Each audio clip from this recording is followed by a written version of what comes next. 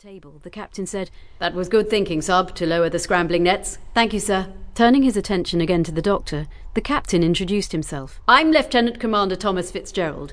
You've met Seaman Mayhew, and this is Sub-Lieutenant John Harvey," he said, nodding to the blonde man. "Over there is Petty Officer Phillips, our coxswain."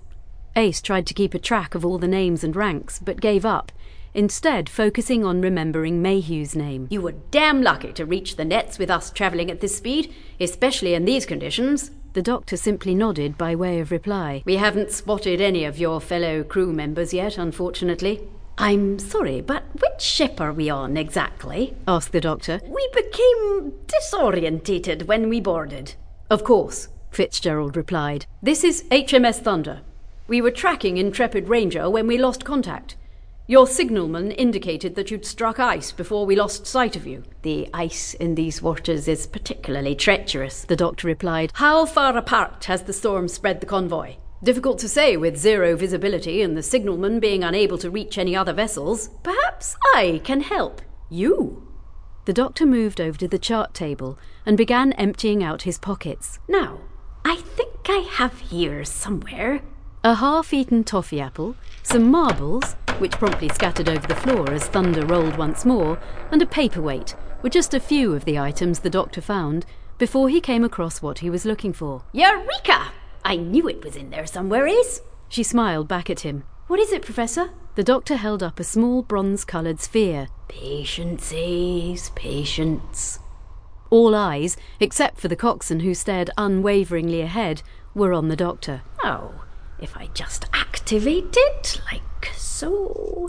The doctor's fingertips moved over the object's surface in an intricate pattern, causing a thin green light to glow at its circumference. Without warning, the light shot out from the globe in all directions, passing through the bulkhead before disappearing into the distance. "Now, if we just position this above your chart and give it a second or two."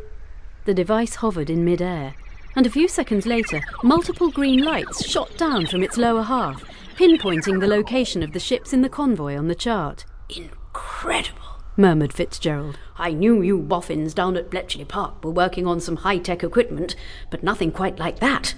I'm surprised that the Admiralty is allowing you to take it to Murmansk." The doctor tapped the side of his nose. "Need to know, Captain," said the doctor, smiling warmly. "Indeed."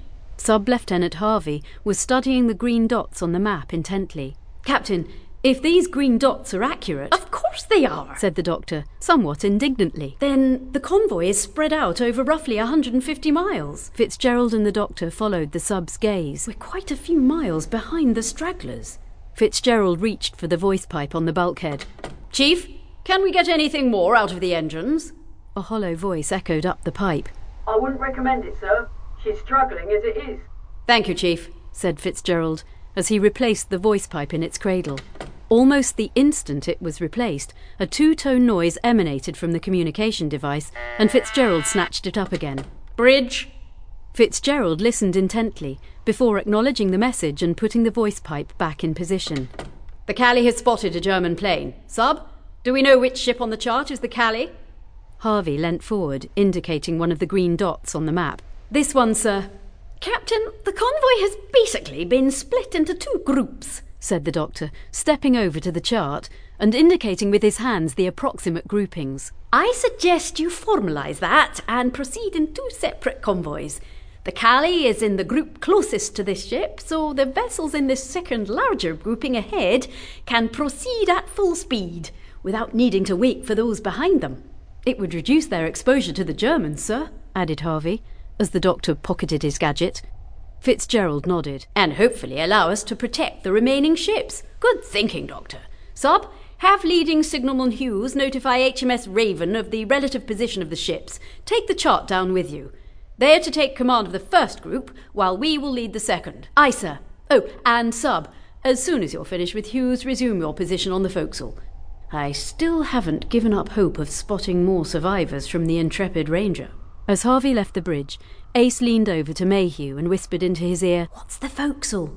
"It's the area just forward of the bridge, miss," he replied quietly. "It's where the officers look out to sea, and where our gun is." "When you finish jibber-jabbering, Mayhew," Fitzgerald interjected as Mayhew visibly stiffened, "take the doctor's companion."